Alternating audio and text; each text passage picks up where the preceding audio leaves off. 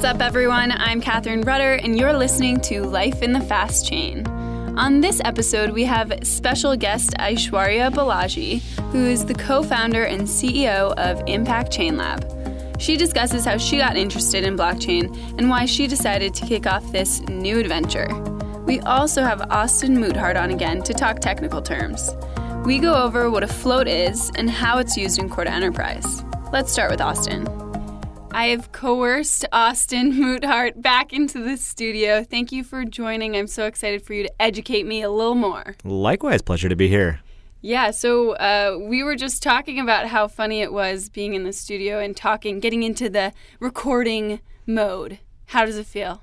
It's great. I love this room. You get that a lot, I think, but it's so fun to be in this little space. Yeah, no, I like it. Again, makes you a little crazy sometimes, but that's why we're only doing one definition at a time here, so you don't have that feeling. So I kind of teased out a little bit that we'd be talking about what a float is. So, Austin, can you explain that to me? Because I still don't understand what a float is. Yes, and we're not swimming here. And so yes, they're on the blockchain. And it really has something to do, which is not something you've seen from a lot of the public cryptocurrencies and those public blockchains. And it really has to do with the fact that Corda is designed for the enterprise. Mm-hmm. And with the enterprise comes a whole set of rules which have to be adhered to, right? Because these are long-term companies. They have large IT departments, and they need to adhere to these processes and procedures.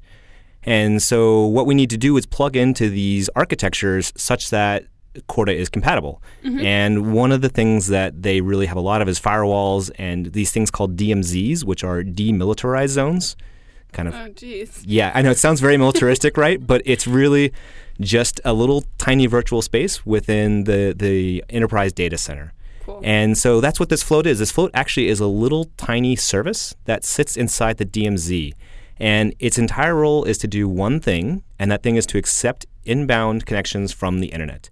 And that may sound confusing, right? But the thing is that the internet's kind of a wild place in that really anyone can reach out to any server at any time, and so you don't really trust anyone who's trying to talk to you, right? It's like a stranger comes up to you on the street and tries to say something to you, except for it's the internet, so you have a million strangers coming up to you every second trying to say something to you. And so this float is to really separate the data center from all of those people, all those requests, all those messages. And so this float will actually accept those requests, accept the connections, and store them, and it will hold them. And then the node can reach out and pull in anything that it needs from the float, and only that much. Okay. How does it make that determination? Well, it's really up to the node. So the node's they're going to drop a lot of the traffic before it even gets there. Yeah. And the node will only pull what's actually acceptable messages that match the particular Corda format and the actual applications that are running. Okay, so a float wouldn't necessarily, since you said before it's for the enterprise, so you won't find a float in just, I don't know, any other blockchain system, or would you? Yeah, no, not really, and this is something which is specific to Corda Enterprise, and so this is not in the open source version at this point, and so this is something that we're really expecting to see mostly with the larger institutions who are customers of R3. Okay, that does make sense to me. Why was it named a float? That's a great question. And, I'm going to reiterate something from the first time I was here, which is that engineers have interesting naming choices. And I can't back this one up because I don't actually know. I think RGB, our illustrious CTO, the notorious RGB, he termed it as a float where it sits out in the ravages of the wild internet and protects the node from all. Oh, my gosh. That's funny. Yeah. So. Oh, wow. I didn't know that we had anything to do with the naming of it. Oh, yeah. All these names. Yeah, so many of these names I'm explaining are Corda names. Are you serious? Yes. I'm making this realization right now. Yeah. I just thought that this was all in like the developer world and everyone knew what this was except like silly old me. No, this one was actually new to me. So Firewall we didn't name, but the float is definitely that one. And it actually has a counterpart. Maybe we can cover that in another episode called The Bridge. The Bridge. Yeah, so it's a whole combination of a float and a bridge together. Oh my goodness, I'm writing that down. I hope you know what you signed up for. We're going to have to do so many of these. I know with every word I learn more about, then there's like a caveat that I have to look up or research 5 more, and you're going to have to come in all the time. Welcome to my world. You're making yourself indisposable, Austin. You're going to be here all the time.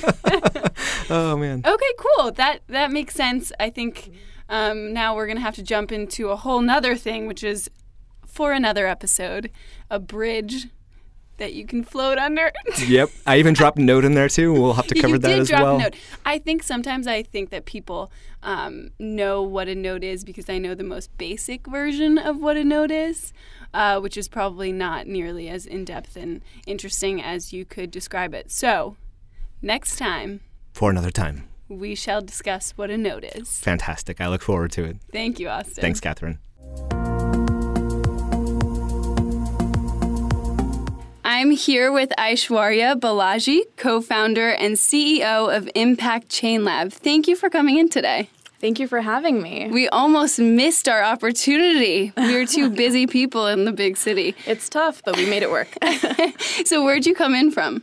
So I actually live in San Francisco now, but I've been in the New York. I lived in New York for a couple years before that, so I'm here for 2 days, and I wanted to come in and say hi. You are so kind. I'm so happy that you decided to spend one of your 2 days here in the R3 office. So you are co-founder and CEO of Impact Chain Lab, as I said. Can you tell us a little bit more about who you are and what you do? What is Impact Chain Lab? Sure. So I guess 3 questions in that. That's a lot of questions, but I'll try. So basically, Impact Chain Lab, we're a blockchain innovation lab. We focus on global development.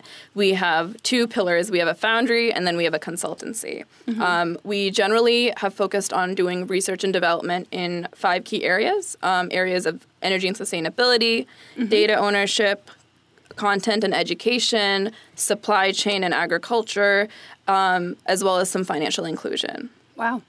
So we've focused on these a couple different areas, but for us, it's very important that we actually work with people on the ground that have been in their respective fields for a long period of time. So that's where the consultancy is super important to us.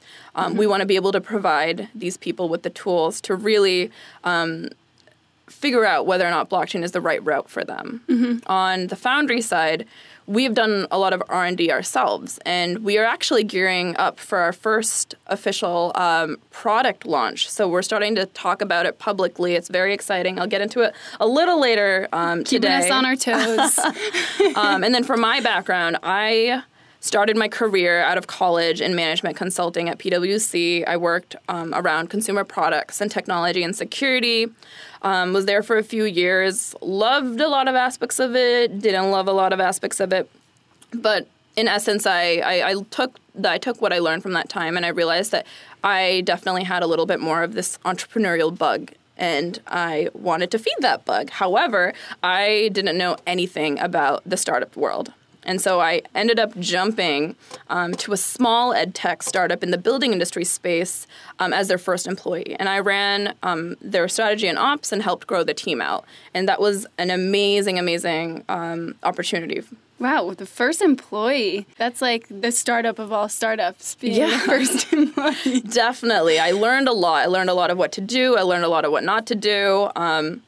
There was a lot of ups and downs there, too. But I used to think that I knew what it was going to be like to start my own company. I didn't. It's a very different responsibility when you're sitting at like that co-founder role, even compared to being like a first or second employee. Yeah, obviously working at a startup. I say startup, but I know we were just talking about how many people work at R3. But you wear so many different hats and you have to do so many different things. So that's good that you got kind of that feeling, even though maybe you thought it was a little different when you had obviously co-founded Impact Chain Lab.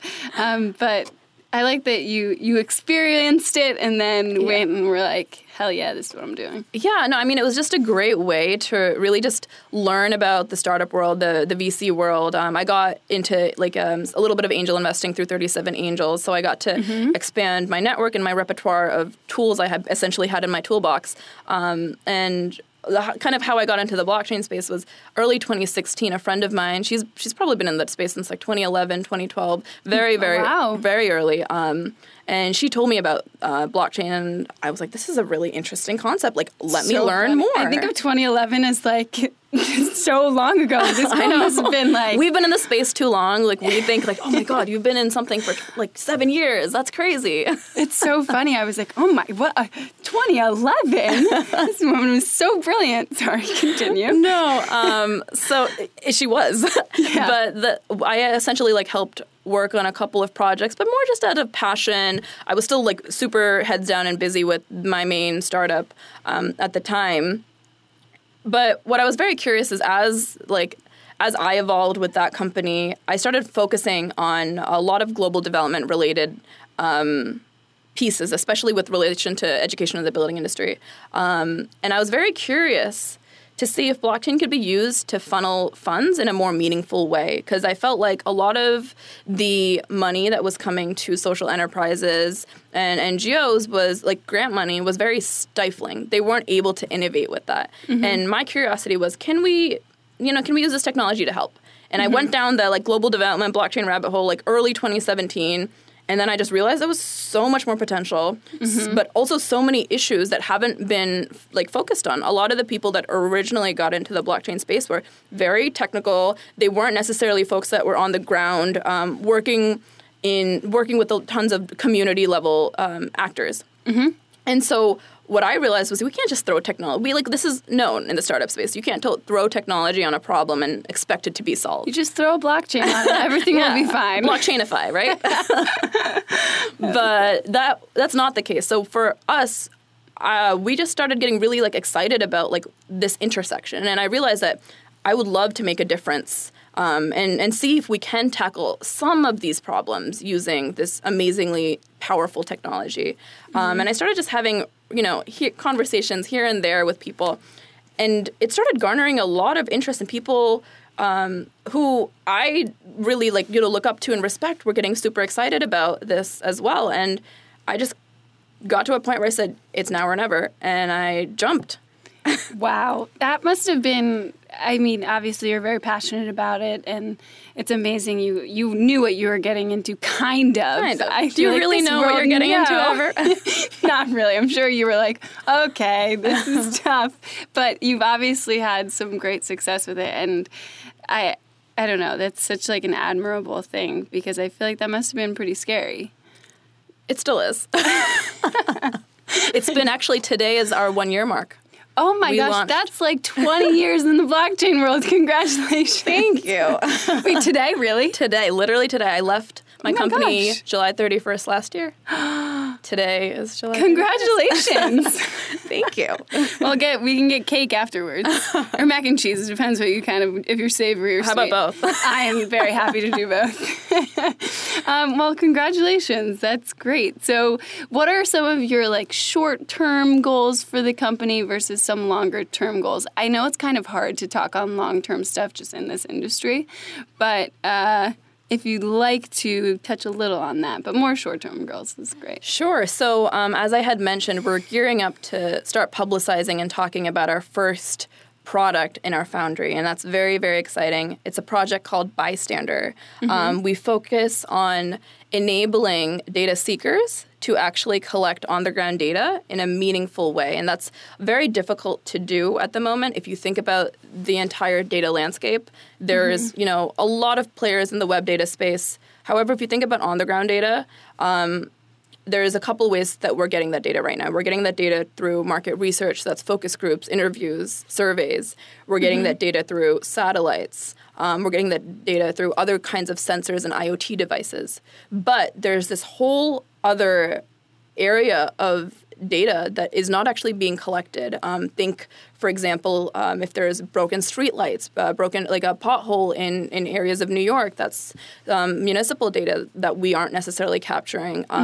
You look at farmers identifying diseased crops, where we could actually learn so much. There's a lot of data that actually isn't being collected. And as we move into an era where AI and ML is just going to really transform the world in which we live in, I think being able to provide more data sources is huge. Yeah. And, we see different crowdsourcing platforms like Waze and guys like that are focusing on adding to data collection. But now that we have this amazing technology, we can actually validate and vet the data to make sure that it is, in fact, authentic and reliable. Yeah. Which is super exciting. So that's the project that we've been working really hard internally, and we're so excited to start sharing it with the world. Yeah, that's amazing. Well, I'm so happy you decided to talk about it on Life in the Fast Chain.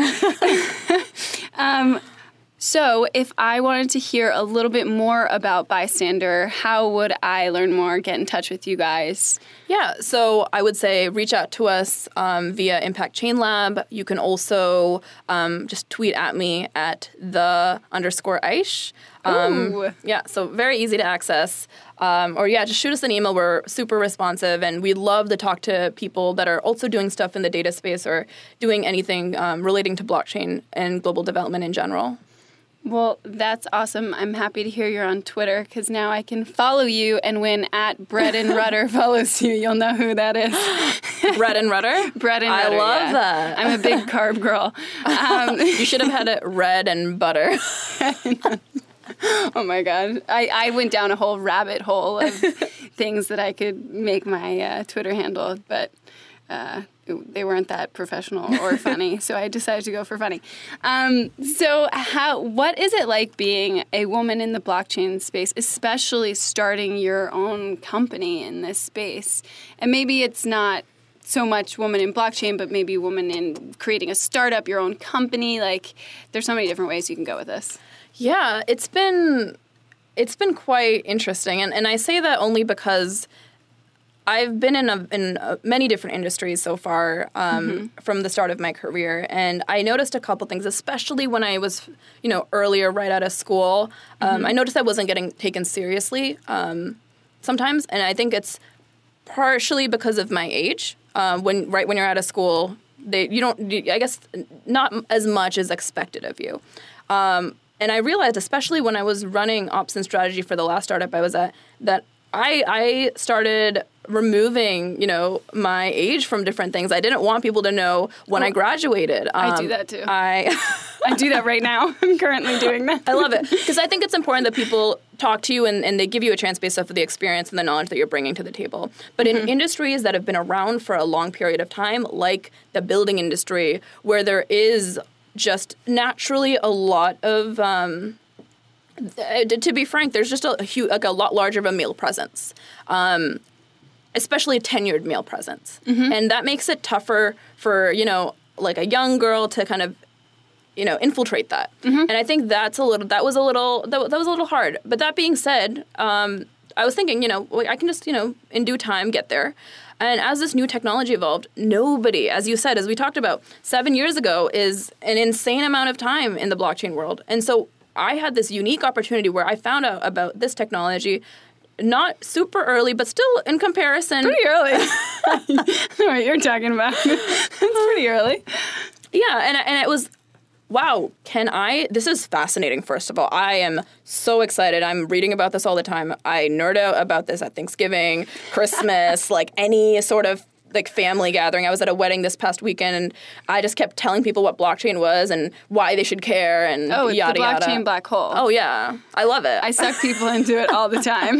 They're like, I just wanted to know how you work. Exactly. I don't need to hear about this. So it's true. Like, I love the space, but aside from that, what was really cool is it didn't matter kind of what your tenure was. As long as you went down that rabbit hole and you learned and you like just grinded and just kept learning and meeting people and exploring new concepts, you could have a seat at the table. And I thought that was fascinating for somebody, with my background, to be able to have a seat at the table a lot earlier than most people can in other industries. So that was really interesting. And I feel like, yes, there's still a very skewed small number of women in the blockchain space. However, I do think that compared to other technologies, we do have a little bit of a larger showing, which gives me hope. Yeah. And I've made it a very important point to have at least 50% women on our team. That's amazing. Yeah. That's really great. I wish I could throw out the percentage of women who are working here, but I can't. But there's definitely a bunch of women working here. So if anybody says that there's not enough women that are interested in this space, that's a lie, because I see women all the time saying, how can I get involved? That's awesome. Yeah. Are you guys hiring? Maybe. Talk to me after the podcast. Reach out. Yeah. I want to know. That's great. And I mean, obviously, we're talking equal representation, which it shouldn't even be a conversation, but it is. And I'm happy that that's the case at Impact Chain Lab. We have I think I was talking to someone recently about developers and women developers. We have some pretty badass women here at R3 that are developing on our platform. Awesome. And I just think it's really cool. Women supporting women. Yes. So you co-founded Impact Chain Lab with Karthik. Yeah. Can you tell me a little bit about how that all started, how that kind of matriculated my vocab words? Good. Those SAT words from back in the day. Yeah. So Karthik and I actually met at the end of August last year. So again, timeline, I started this at the beginning of August. I met him at the end of August through a friend from college, actually. They were cousins. And he and my friend from college just said, hey, you got to meet my cousin. He is super in the blockchain space, and he's been in it since 2012. And I was like, whoa, that's crazy. And at that point, I wasn't meeting like a ton of people in the blockchain space regularly unless I went to a blockchain specific event. Yeah. And so we got together and we started talking and realized that his background was amazing. He, as I said, started into the blockchain space around 2012. He built a mining rig in his college dorm room. It was free electricity, right? So why not? That is brilliant. Yeah. I was not doing that in college. And then from there, he went on and got more into the investment, speculation side of things, and now has kind of come on the product build side. So he really is amazing at understanding and building product concepts and a lot more of the technical components. And he has that knowledge and that network too, because if you were in the space in 2012, that was a very small blockchain ecosystem. So he was able to kind of grow that as well, which is great. And then personally, we have very, very aligned values. And I think that was a very important thing for me and him. And from my past experience working with various startups, as well as just seeing what other friends have done, I've noticed how detrimental it can be to bring on the wrong person at the wrong time. And so for us, we actually did not build a co-founder relationship until the end of the year. So we spent a few months where we were collaborating on projects and workshops and various endeavors. However, we never straight up said we're going to be co-founders. We kind of were we just both care about this. We're just going to work at it. We're just going to work you help me, I'll help you kind of thing. And then towards the end of the year, I realized I don't think I can do this without him. And it was okay, let's make this work. And that's when we made it official. We built that co-founder relationship. Dynamic duo. Yeah. Well, that sounds really, really nice. I do appreciate.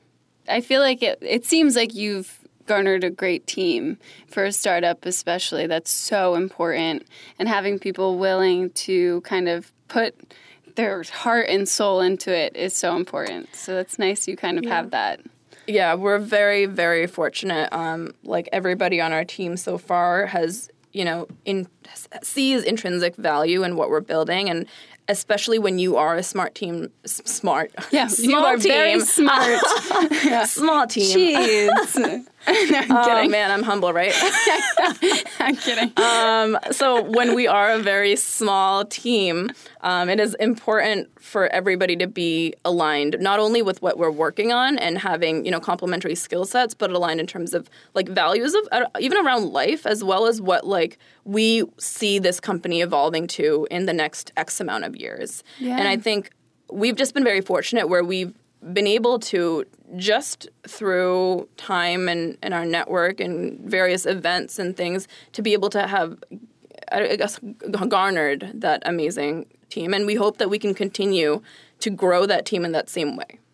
Yeah, I think you're off to a great start. So where do you see, especially since you've known about blockchain and have done a lot of research over the years, where do you see this technology, I guess there's two questions, being most influential in the long term And just where do you see it going in the next 20 years? Actually, it's funny that you bring this up. I gave a TEDx at Fordham a few months ago, and I was just distilling this really complex, concept and this technology down to just a very general audience, especially with a lot of students. And I was racking my brain trying to think, how can I break this down in a way that makes sense? And one thing that I've said multiple times is back in the early days of the internet, in the early 90s, people used to call themselves internet specialists or internet experts. Imagine if you ask somebody on your next podcast or whatever, saying, what do you do? And they're like, oh, I'm an internet expert. You would probably stop that podcast interview right there. Me too. Exactly. What does that even mean, right? There's so many silos. There's so many layers. And it's just so much evolution since. Totally. And we're at the same point where people are still considering themselves blockchain experts and this and that. And yeah, that kind of makes sense right now, but it's not going to make sense, 5 years from now. Yeah. And I really think that, for me, that's why I wanted to focus on an intersection to begin with. And even within that intersection, that's still a very broad intersection, and we are starting to drill down on exactly which pieces we want to focus on first. Like I said, we want to focus on this data collection piece. We've been focusing on some stuff in the supply chain space. So we are kind of going from, we're drilling down even deeper. And I think a lot of the companies are going to have to start specializing. And if people start asking me for crypto and investment advice, I always laugh at them. And I say, I'm on the build side. I don't spend my time monitoring markets. That's not my expertise. Don't ask me. Yeah, no one should ask me for that. You lose all your money. Yeah, I was like, if you want to give me your money and I'll just take a cut of it, that's cool too. But don't blame me if the markets crash. Exactly. Yeah, no, that was a really good point. And it had already slipped my mind, even though before we started recording, you were talking about doing a TEDx, which is so cool. So how was that experience? I said I was going to ask you one last question, but I ignored that. It's all good. That experience was amazing. I was quite nervous. That's always been on my bucket list of amazing things that I hope to one day accomplish. And I did not expect to do it so soon, but I was so fortunate. The Fordham University team was amazing, and they welcomed me with open arms, and the crowd was amazing too. And what was the best part, I would say, is just the amount of iterations that happened before it for me to really break down all of these pieces and components to just add so much clarity to be able to articulate it easily. That was a very hard task, but doing that made it so much easier for me to explain it to a wide array of audiences. And it just, I knew, I understand the technology, but just hearing it again and again and again in different ways really adds another level. So I think that was really amazing, and I'm very thankful for the opportunity. That is so cool. There's definitely something to be said about understanding the technology or the nuances of the technology, and then the other side is actually explaining it to people and explaining it to college students who maybe have heard of just Bitcoin and not really blockchain, and that must have been difficult, but now I have to watch it. I'm sure you did great. That's really satisfying and very, very cool. So thank you so much for coming on today. Did I miss anything? Everyone follow you on Twitter. Yeah. What's your Twitter? So Twitter, it's _Aish. Oh, I was going to guess at I am Aish. But I am Aish. That's a good one too. Maybe I should switch it. I like yours. Keep yours. Okay, and so Impact Chain Lab, everyone look it up, learn about it, reach out if you have any questions. Yep, it's www.impactchainlab.com. You can follow us at Twitter at Impact Chain Lab, LinkedIn, Instagram, Facebook, all of the good stuff, Telegram. Oh, all the goods. All right, Thank you so much. That's all we have this week, so be sure to subscribe to the podcast to get the episodes right as we post them, and share with your friends. I'm anxious to put out the next few episodes because we have phenomenal guests. Stay tuned.